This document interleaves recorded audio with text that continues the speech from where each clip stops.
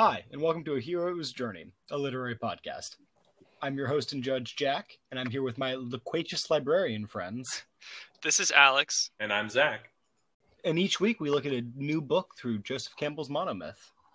This week we're looking at The Starless Sea by Aaron Morgenstern, which follows a graduate student by the name of Zachary Ezra Rawlings, who goes to a college on the East Coast, and he is a video game design and storyteller graduate student who analyzes how stories are told specifically through video games.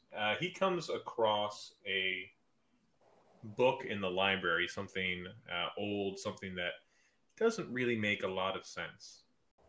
And within this book, he reads a tale of himself from his childhood, in which it describes a psychic son, which is Zachary, coming across a beautifully painted door that if he had just reached out and walked through it, he would have found himself in a magical place. But Zachary passed it by for fear of the unknown, and this tale Zachary reads in this book about himself, and it's very surreal, and it launches him into a series of fantastical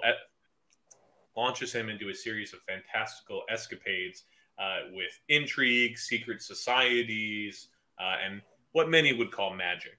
He finds himself in an underground library in which the collective consciousness of humankind storytelling exists, and finds him interacting with the myths from the very stories that finds him interacting with the very figures of myth coming straight from the pages of the stories that he reads. He has more than his fair share of dangers along the way, but eventually survives the outcome and comes out better for it.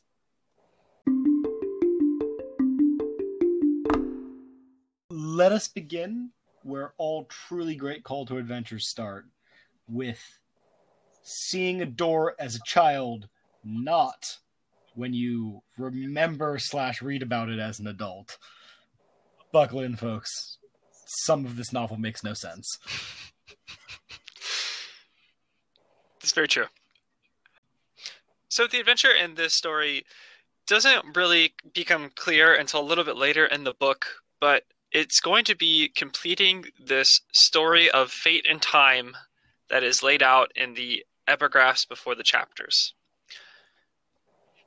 The call to adventure for Zachary Ezra Rawlings is seeing this door as a child.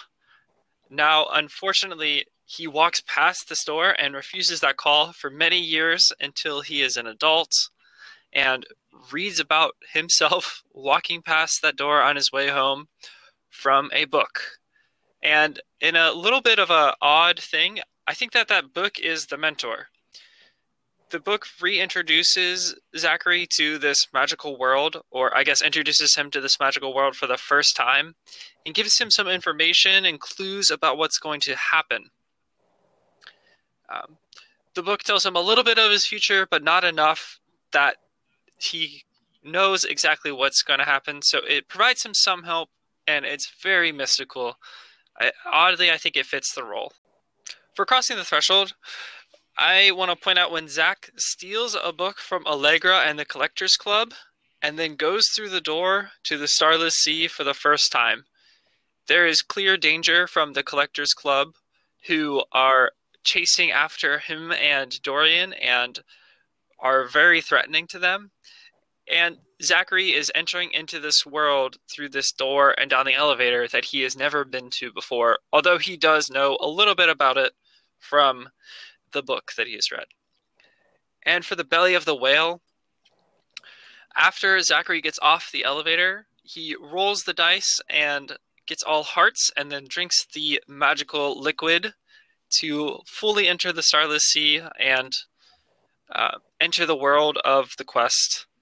This is the final separation. He's not read about this specific task in the book that he had before him, and he has to plunge headfirst into this, and he has to be willing to accept the change from that he knows is going to come from having read Sweet Sorrows. So, first off, I want to preface that we're going to be discussing the quote-unquote hero today as Nega Zachary. I am stereotypical normal good Zachary, and No, you're Zach Prime. This is Zachary 0.2, and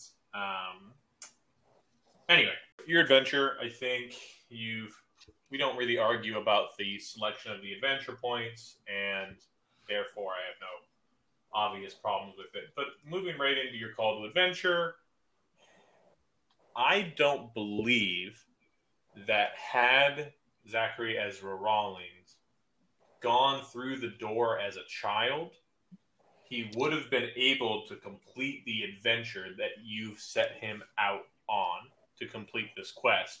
We find out why that is for a myriad of reasons later in the actual story, but had he been present for the downfall of the library from the beginning, from when he was a child, he talks about how, I missed out on this and that, but he also mentions how he would have been here for the downfall and he wouldn't be playing the role that he is, quote unquote, today. And so I think it's interesting because this is the main time, at least from my remembrance, that I just don't like a call to adventure because the ultimate goal could not have been accomplished had he actually taken his call to adventure.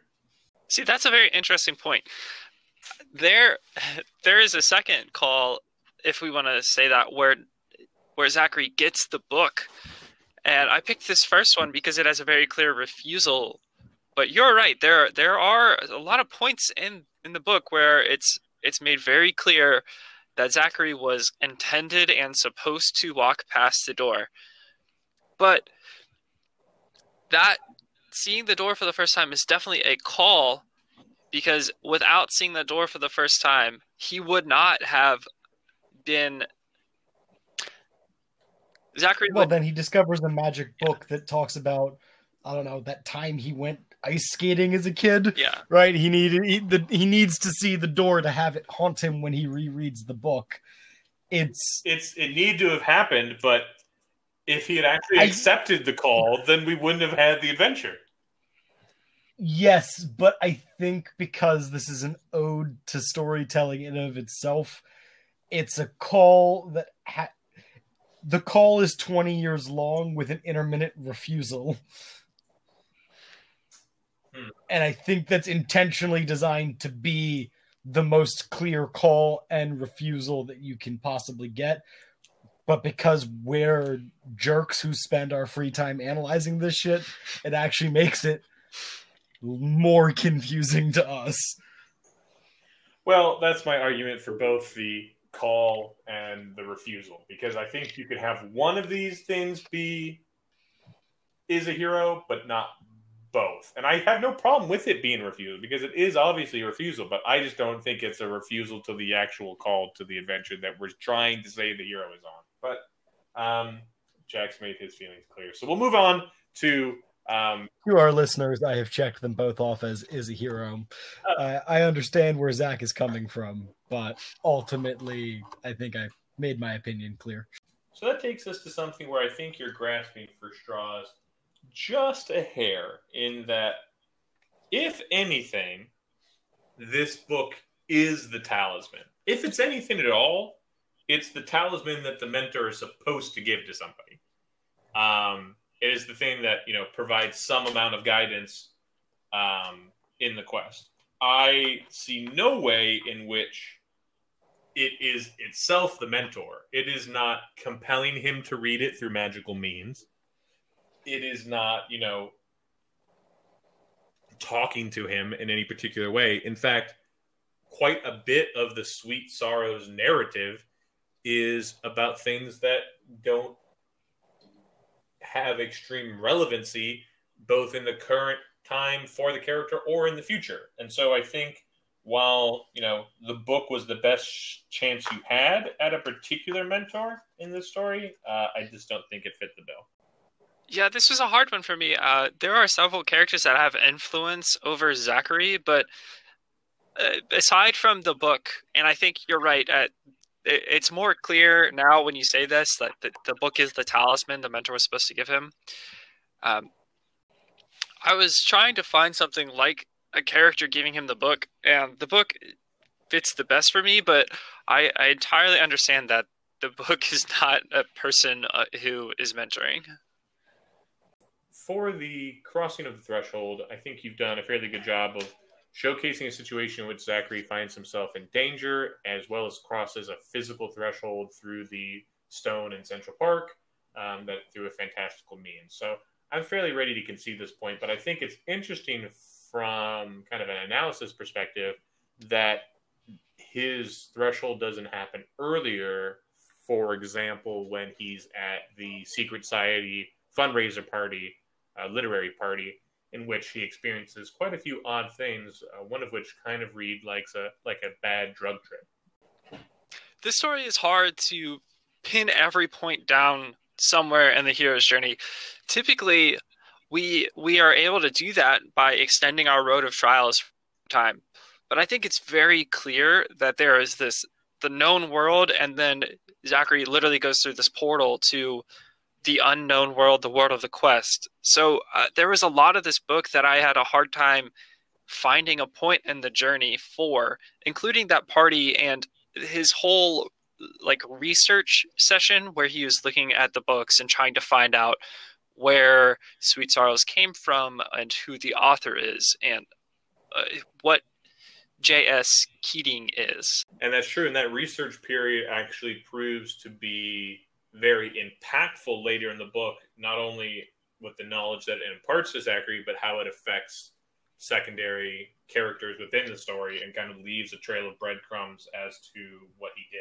So for your Belly of the Whale, I don't see Zachary, and maybe you can elaborate a bit more, actually undergoing any sort of change. He's an individual who views his life in no small way as a video game. He talks about at different times in his head narrative, is this the side quest or the main quest? Oh, I have to do inventory management.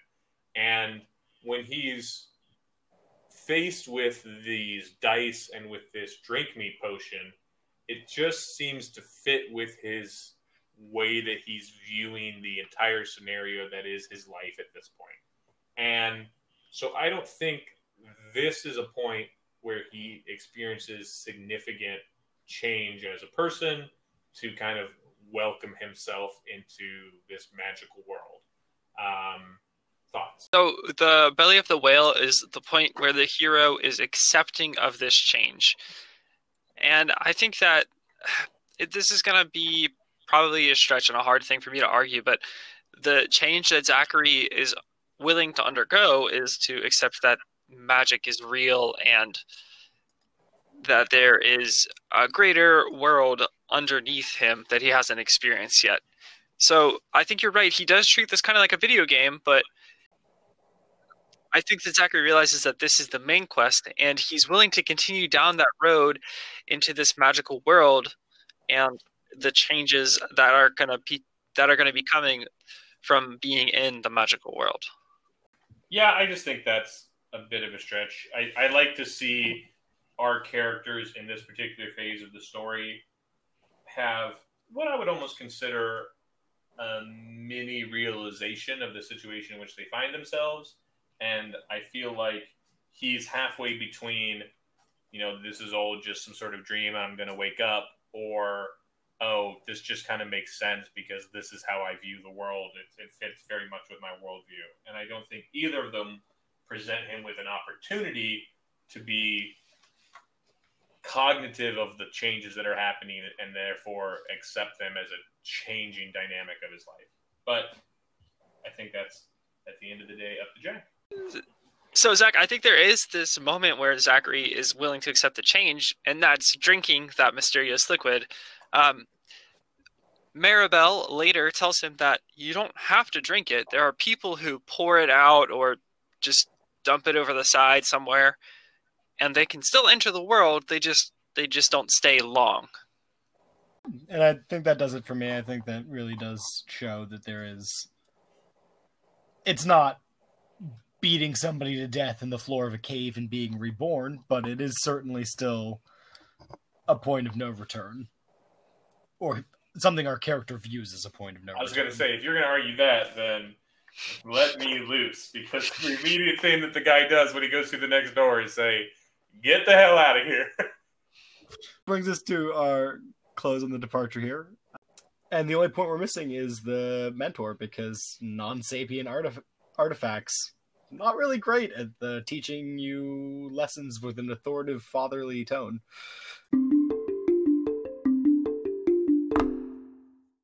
Moving on to our initiation, we begin our Road of Trials, where really, I think, all true Road of Trials begin with finding notes and the Queen of Bees.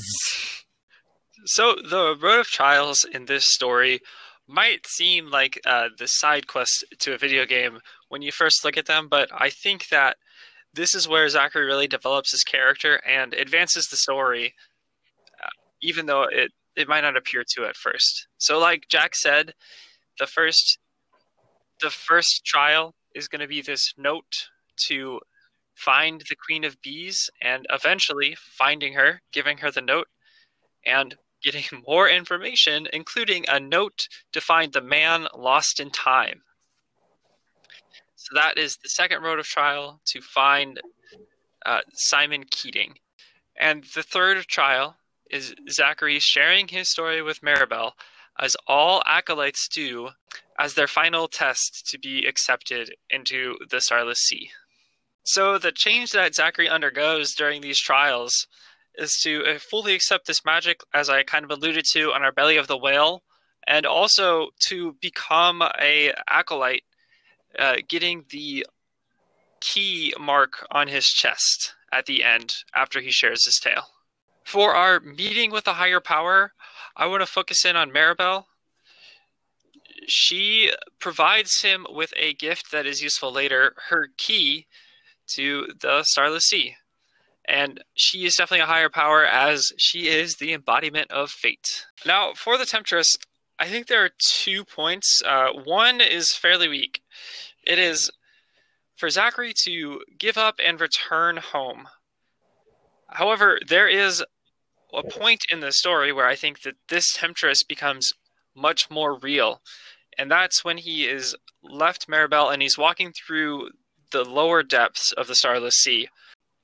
And he sees visions of himself back in the normal world, living a normal life. These visions are explained by the moon talking to Dorian later. She says, "You will not be able to trust anything you encounter.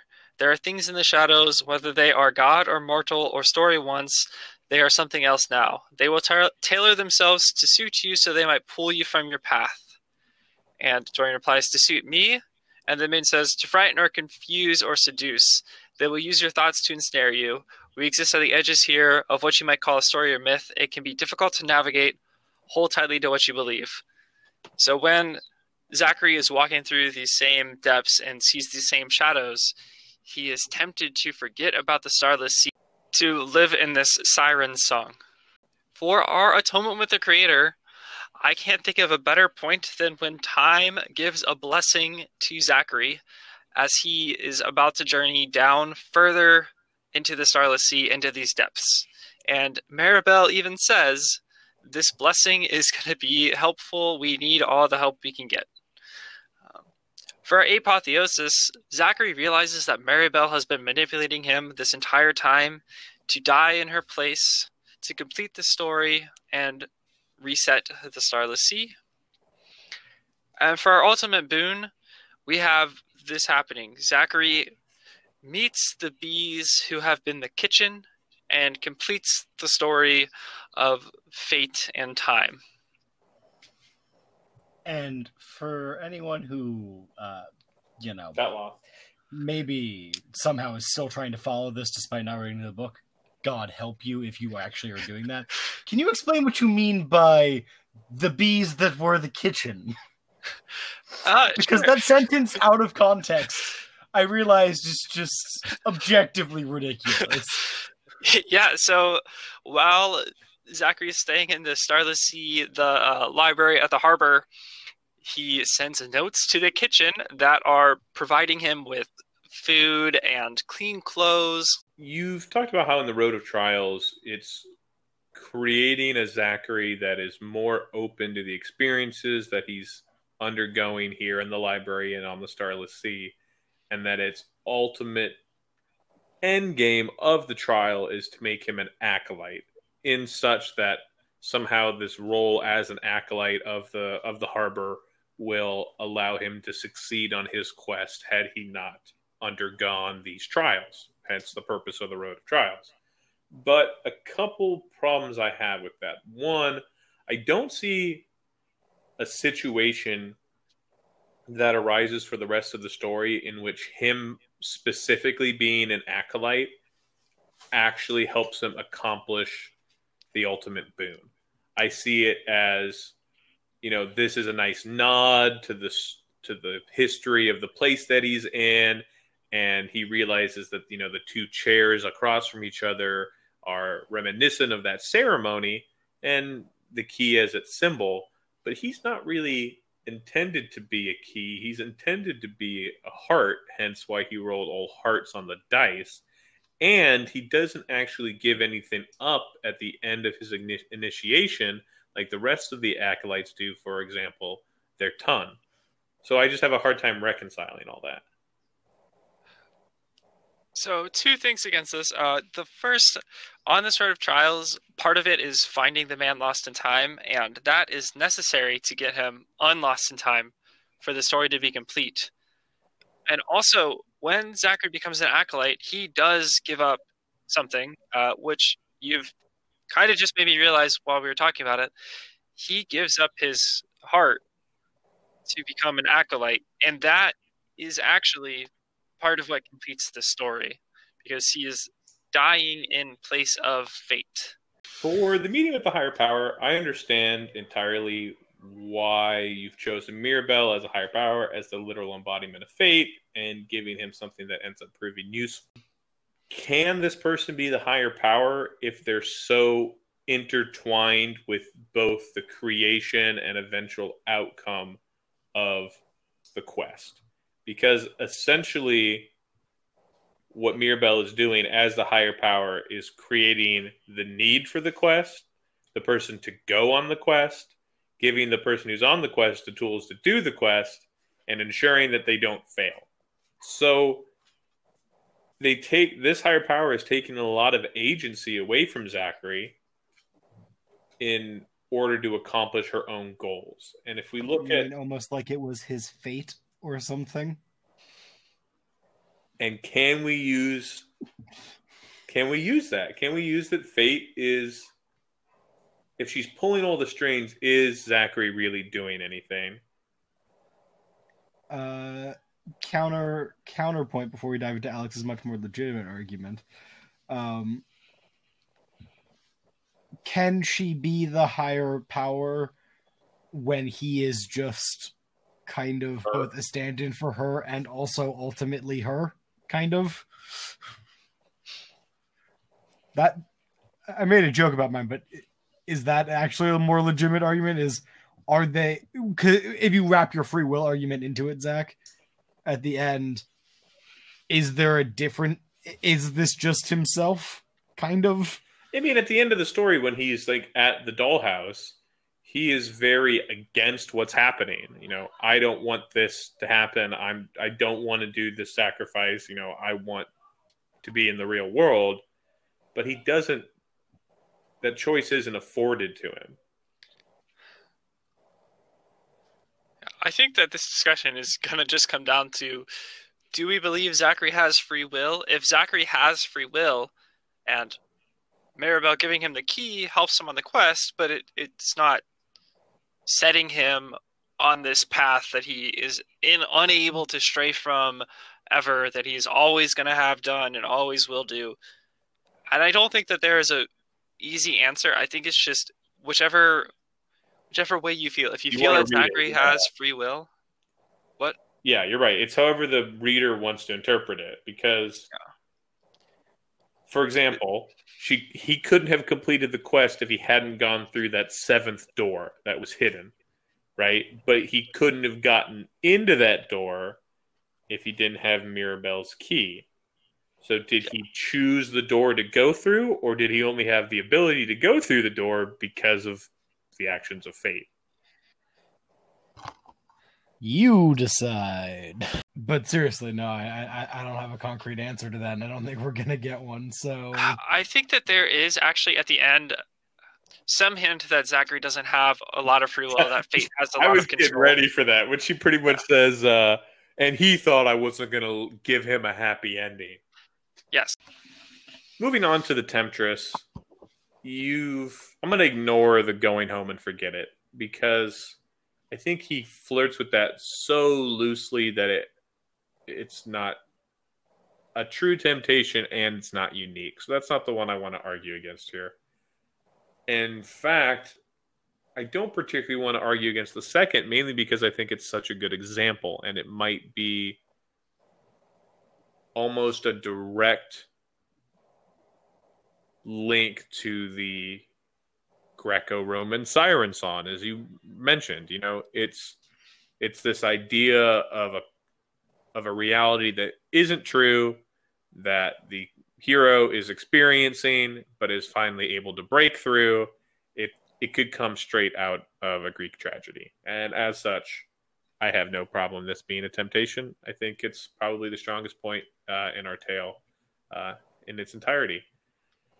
Whereas, if we look at the atonement with the Creator, I understand that time is extremely powerful and is one of the higher beings of this world, but I don't think that the Keeper holds the ultimate power in Zachary's life. If anything, it's Mirabelle. If anything, but he's not particularly a father figure for Zachary. In fact, in the beginning, he's extremely disdainful of him, and throughout, he's cordial, but he's not particularly insightful or guiding.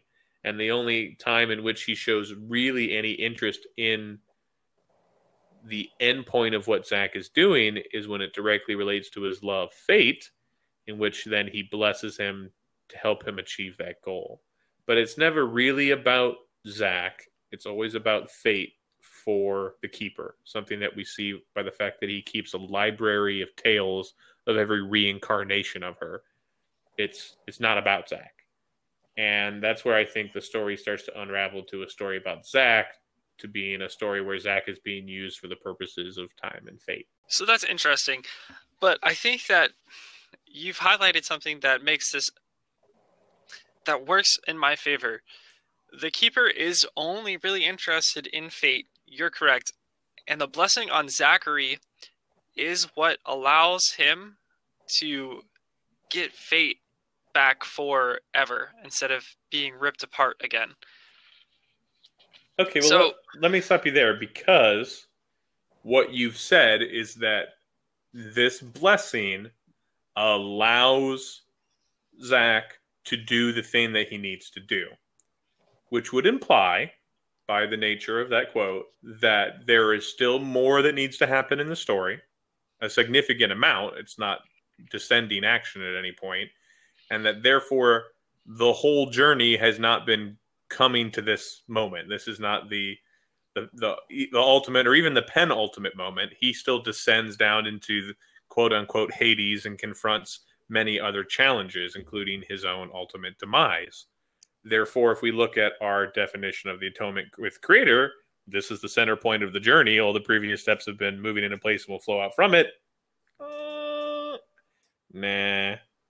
For your apotheosis, I think this is a really nice one. I don't think it fits our tale quite as nicely as the Temptress does, but for the primary hero to realize that he's the sacrificial lamb is very nice from a story perspective. It's not nice for Zach, but it is somewhat it is somewhat of a revelation for us as the reader. You could have tried to infer it and figure it out from the beginning, especially with how the mention of the heart was so prolific.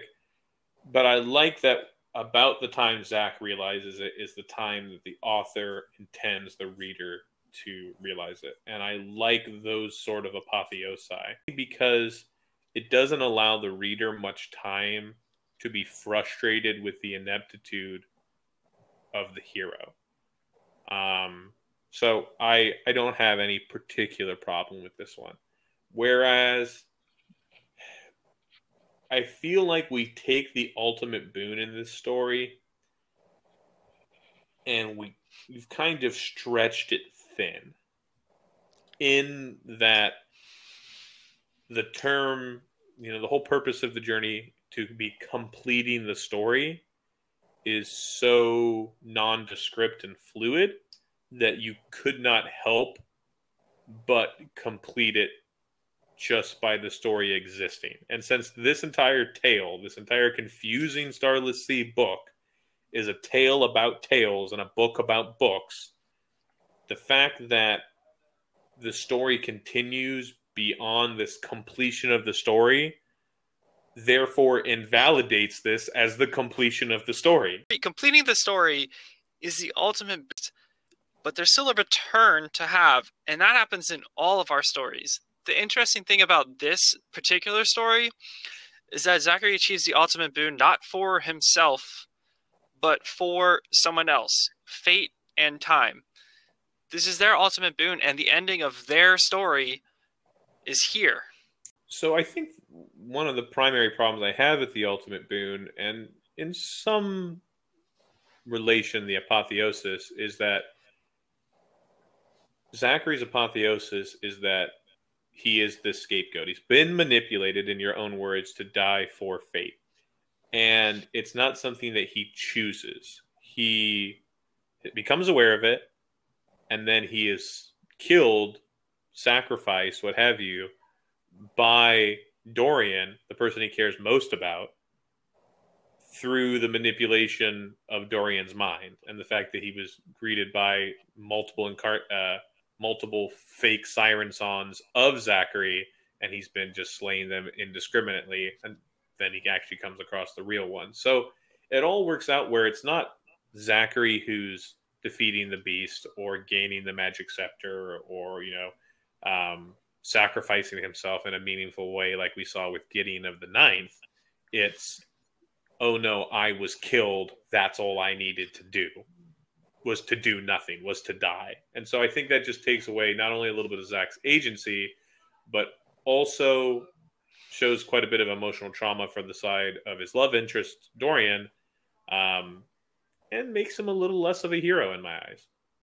So Zachary dying is a manipulation. That's totally true, but it's also something that I think he would have done had he known what was going to happen.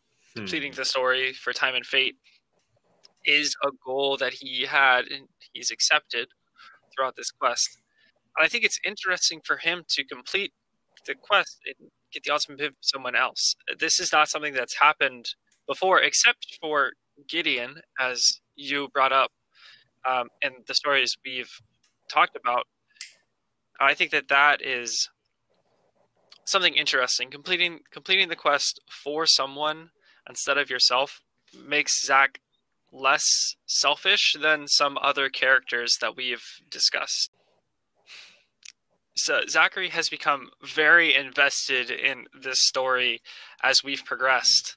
Zachary is a lover of stories, as we know from his studies in college, and he has been working to finish this one and his reading of it and his telling of it to Maribel. I think that there is just a small inference we have to make to see that he would sacrifice himself to complete that story. I think that's somewhat invalidated by his own shock at his own death. We talk about how when he actually, the book tells us that when he does die, he's greeted with such dismissal, like, oh, this is death, I died, why did I die, realization moment, yada yada.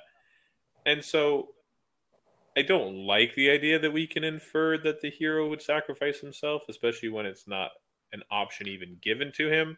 But I do like the fact that the ultimate boon is received by somebody who's not him. So I think it comes down to which you value more as being heroic in our analysis. I think that's sort of the fascinating crux of what this ultimate boon means. I'm going to say that it does meet Campbell's steps, or does meet Campbell's definition for the step. An ultimate gift is received. And it is what our hero was unknowingly working towards. Knowingly, unknowingly working towards, question mark. I think you could say he's knowingly working towards it without being aware of the sacrifice that has to be made. Right. And there's some question as to whether that will find. Well, I think we'll find out as we dig into his return of whether that lack of knowledge really undermines the completeness of his journey. But he certainly, up until this point, completes somebody else's story.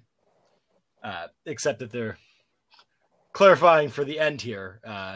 The Atonement with Creator was not awarded because I don't feel like the emotional heart of the story is attached to the creator figure in the slightest. But there is too clear a creator figure to pass it over.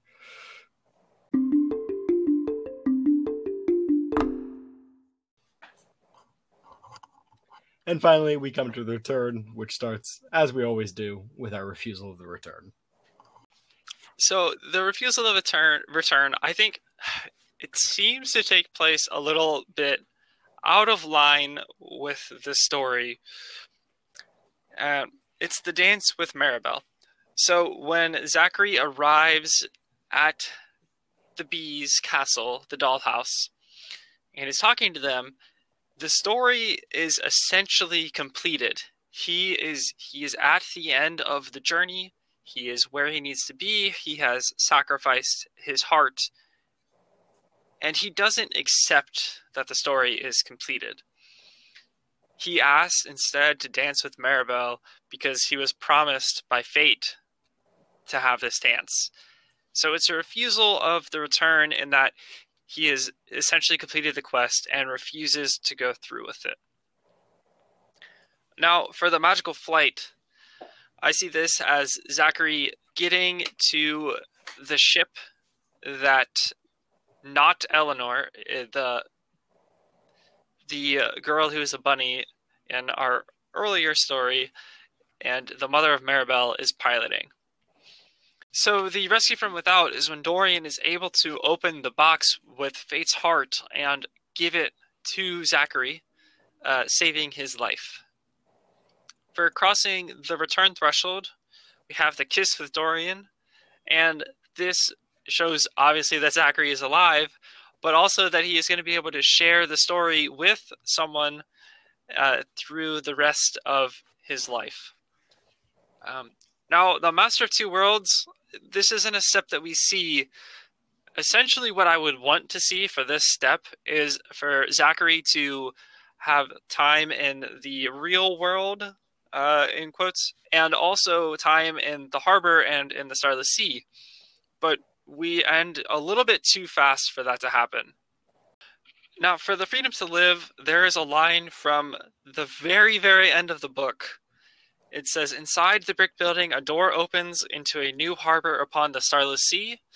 This is Kat opening the door, and it's implied from Fate and Time's conversation to let Zachary back through into the real world and to live his life now that he has completed the story that he was in the way that he wants to. So your refusal with a return is a continuation of the story in that he's not refusing to go back. What it would look more like is something we saw, like, for example, with American Gods, in which the sacrifice has been made and Mirabel comes to pull him back into the real world, and he goes, nah, there's too much suffering and blah, blah, blah, and things that I don't want to go back to. It's much simpler here. We see him fighting, actively trying to return to the people he cares about and the real world, the world of life, not refusing it.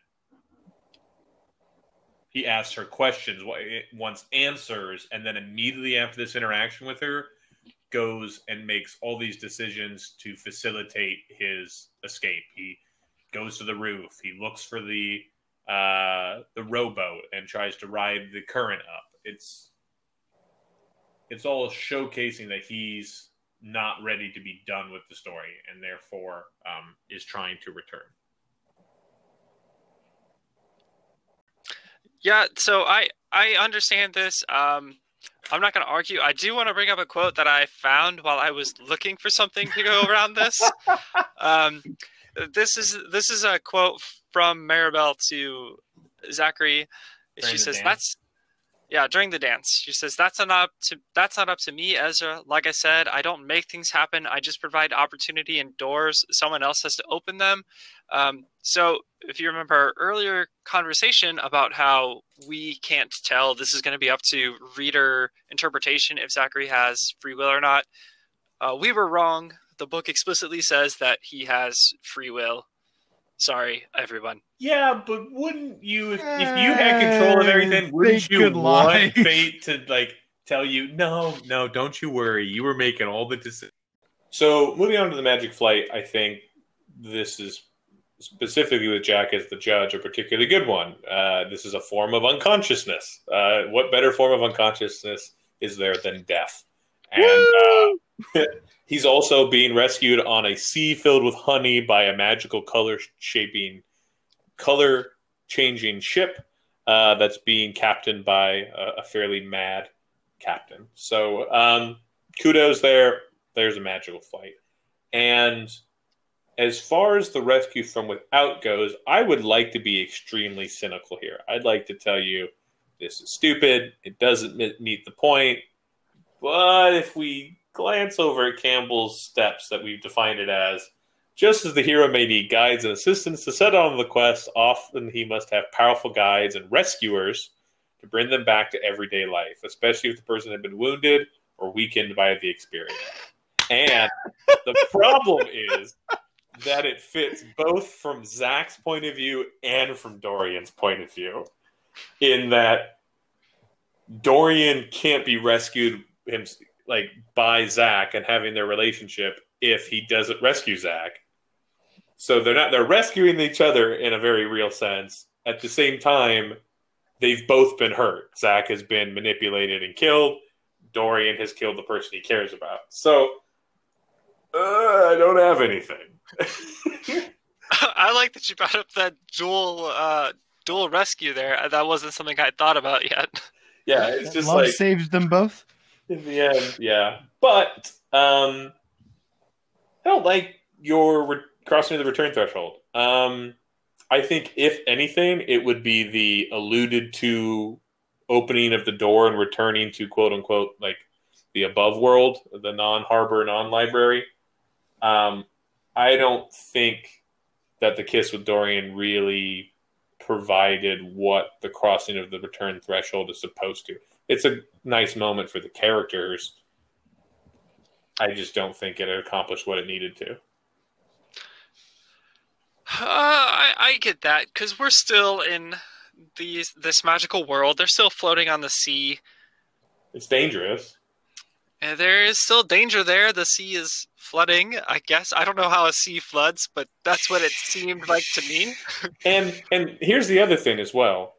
We have a third rescue from without, in that when Kate opens the door and lets them back into the real world, she is rescuing them from the place of danger where the sea is rising. So we've got all these rescues, but nobody actually crosses into the place. But no one ever really gets to go home. The book ends beforehand. Yeah, and that's essentially what we get to, where I'm going to combine the crossing of the return threshold, the master of the two worlds, and the freedom flare. We have a hero who we don't actually see come back to the world where the journey started. We see a hero who hasn't inherently showcased any mastery over the underground world. He's solved a few puzzles here and there, but it's nothing that other characters in the story don't themselves showcase. So we can't assume it's any particularly difficult skill. And we don't show him having any... It's not like he receives accolades for this game that he designs when he gets back to the real world, or that he shares knowledge of how maybe Zachary was really Joseph Campbell all along, and then he writes out how stories are told. Yeah, so I was actually trying to concede this step, and when I said we don't see it, what I would have liked to see, because you're right. I don't think we can make an inference for this that he has mastered the two worlds, because we don't know. He might end up staying down in the Starless Sea for the rest of his life.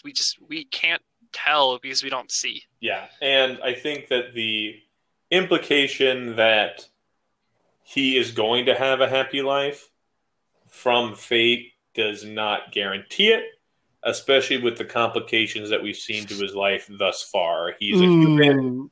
Counter argument: if fate controls everything, Yeah, he'll have a happy life, but he won't have freedom. Well, Alex isn't allowed to argue. Well, yeah, he doesn't have the freedom to make his own decisions if fate controls everything. Is just a secondary point, but we just don't see it. The book ends. We've got a human who has some sort of quasi-magical puzzle fate heart in his chest, and is coming out of a new magical world that's different than the one that he even started in, because it's a new harbor. So I just think there's too many variables to properly assign a majority of the return to Zachary's journey. the only thing I do want to push back on is the freedom to live, because we don't really need to know anything beyond that. Zachary is going to live, and he's not going to be manipulated anymore.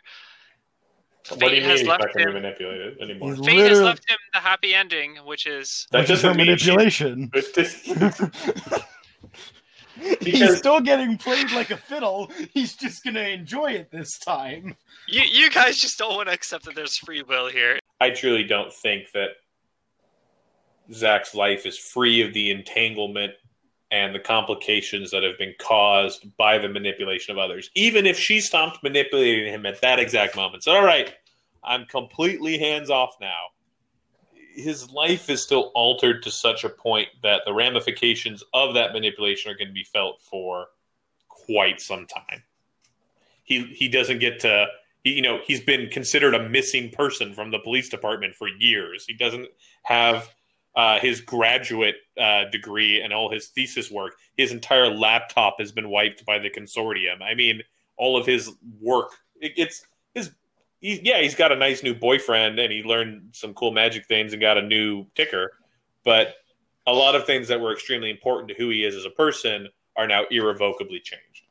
Yeah, I think for me, we're still lacking that freedom to live. I know, I get what you're trying to go for, Alex, but between the amount of damage that his life has received and also just the fact that we're left with this such huge blank that I don't know, I think it still leaves a lot up in the air on all points, whether there is free will or not free will aside. I think we're given the barest hints that there might be freedom to live, but we don't really have any shape of what that would be or what that it is going to be. Right? We've got a line saying that his ending is still going to be happy. So I don't know. Actually, I guess that I want to flip that one back to you one last time, Alex. Is that truly enough to you to be freedom to live? Just a promise that our character's ending will be happy? No, I guess I'm also making the assumption that fate and time and the Owl King are no longer going to be trying to interfere with Zachary's life. We don't have the promise. That's just the assumption that I am making. All right. Well, I think that's another option for our many, many loyal listeners to let us know what they think about Zachary's freedom to live. And you can always reach out to us at a hero's journey podcast at gmail.com or at a hero's journey pod on Facebook. And don't forget to leave us a review wherever you are currently listening to this podcast, you magnificent people, you. And very lastly, we are at _heroes_journey on Twitter. Alex is very active if you want to get a response out of him.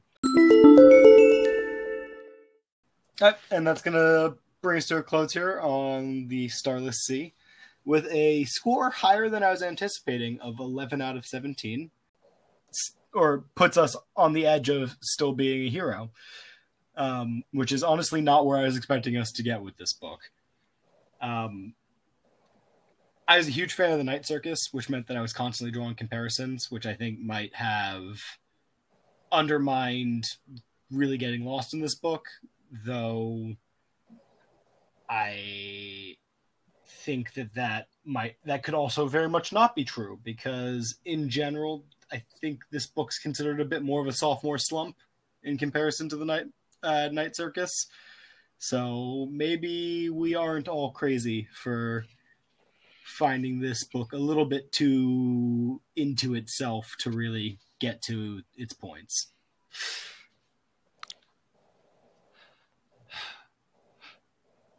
Yeah, so like Jack, I really like the Night Circus, and I thought that this book was good. It had a lot of potential. I like the idea of story within a story and this mystery coming together, but it didn't feel as well put together as the Night Circus. The Night Circus had several mysteries and they all coalesced at one time, whereas this had kind of one overarching mystery and then just happened. Kind of like we talked about without Zachary, the point of view character we've been following throughout the whole thing, making a lot of decisions to lead to that end. And I do want to point out, we didn't even touch on the antagonist, Allegra, or the Owl King, hardly at all. And part of what makes a book and story really interesting to me is when we have a villain, and especially when that villain has motivations that are clear and a little bit understandable. And here, while the motivations might have been understandable, they weren't impactful, because we walked through the story essentially mentioning Allegra 0 times and the Owl King once. Yeah, which might just might perfectly, as you're saying, capture what you're going for, which is that we gave what is a complete summary of the core plot of this book, and including the trials, which normally are where the bulk of the plot happens. And even in this case, that's not how. If you both of you, if you had to take a guess, what percentage of the book do you think the literal pages that covered the bits we covered actually occupy? 27. 30. Yeah. And so sometimes that feels like a good thing when the book's really about something else. But in this case, I think it left me hollow rather than fascinated. Anything else, Alex? No, that was all my thoughts. All right, let's pass it over to the one fresh perspective who wasn't coming in here demanding the Night Circus 2, Electric Boogaloo, Zach. So I didn't particularly enjoy this book, and I'll tell you a couple reasons why.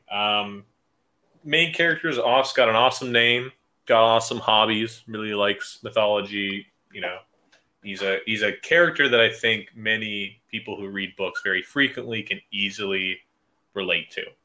And the situation in which he finds himself is one that is, I think, 1 or 2 steps above the stereotypical Harry Potter-esque magical world introduction. The framing devices of the stories at the beginning of the chapter felt Arabian Nights-esque, but were so self-referencing to the rest of the story that it bogged you down on what was important and what wasn't important. Because you spend the first half of the book thinking that these are framing devices that are just kind of barely insightful. But by the end of the book, you're finding out that the characters that are being discussed in these things that you were slightly ignoring are the mythological beings that are in the primary tale, which was very frustrating. And I liked the premise so much of this underground world of mankind's combined storytelling ability. I just felt the execution was off. And might I suggest to our listeners, if you want a story inside a story that at least left me extremely happy when I finished the book and very content, might I point you towards The Never-Ending Story, which has originally written in German, but is has a really good English translation and a very popular movie, as many people our age knows. But it's a novel by Michael Ende. So I think it has a lot of the similar elements of the way that this story wanted to be written. I just think it was executed a little bit better. All right. And on that note, thank you so much for joining us this week. I have been your host and judge, Jack. This is Alex. And I'm Zach. And join us next week as we dive into the first half of the Fellowship of the Ring with Rob from Malkier Talks. Yay! Oh, thank you. Yeah. Did I explain the bees well enough? Who knows? It doesn't matter. It just, the phrase, the bees that were in the kitchen was so stupid. I had to address it. This is too long. Even though I died with this has got like 4 marks of punctuation. It was like comma, semicolon, and then like a real colon, and then a period. It was that sentence.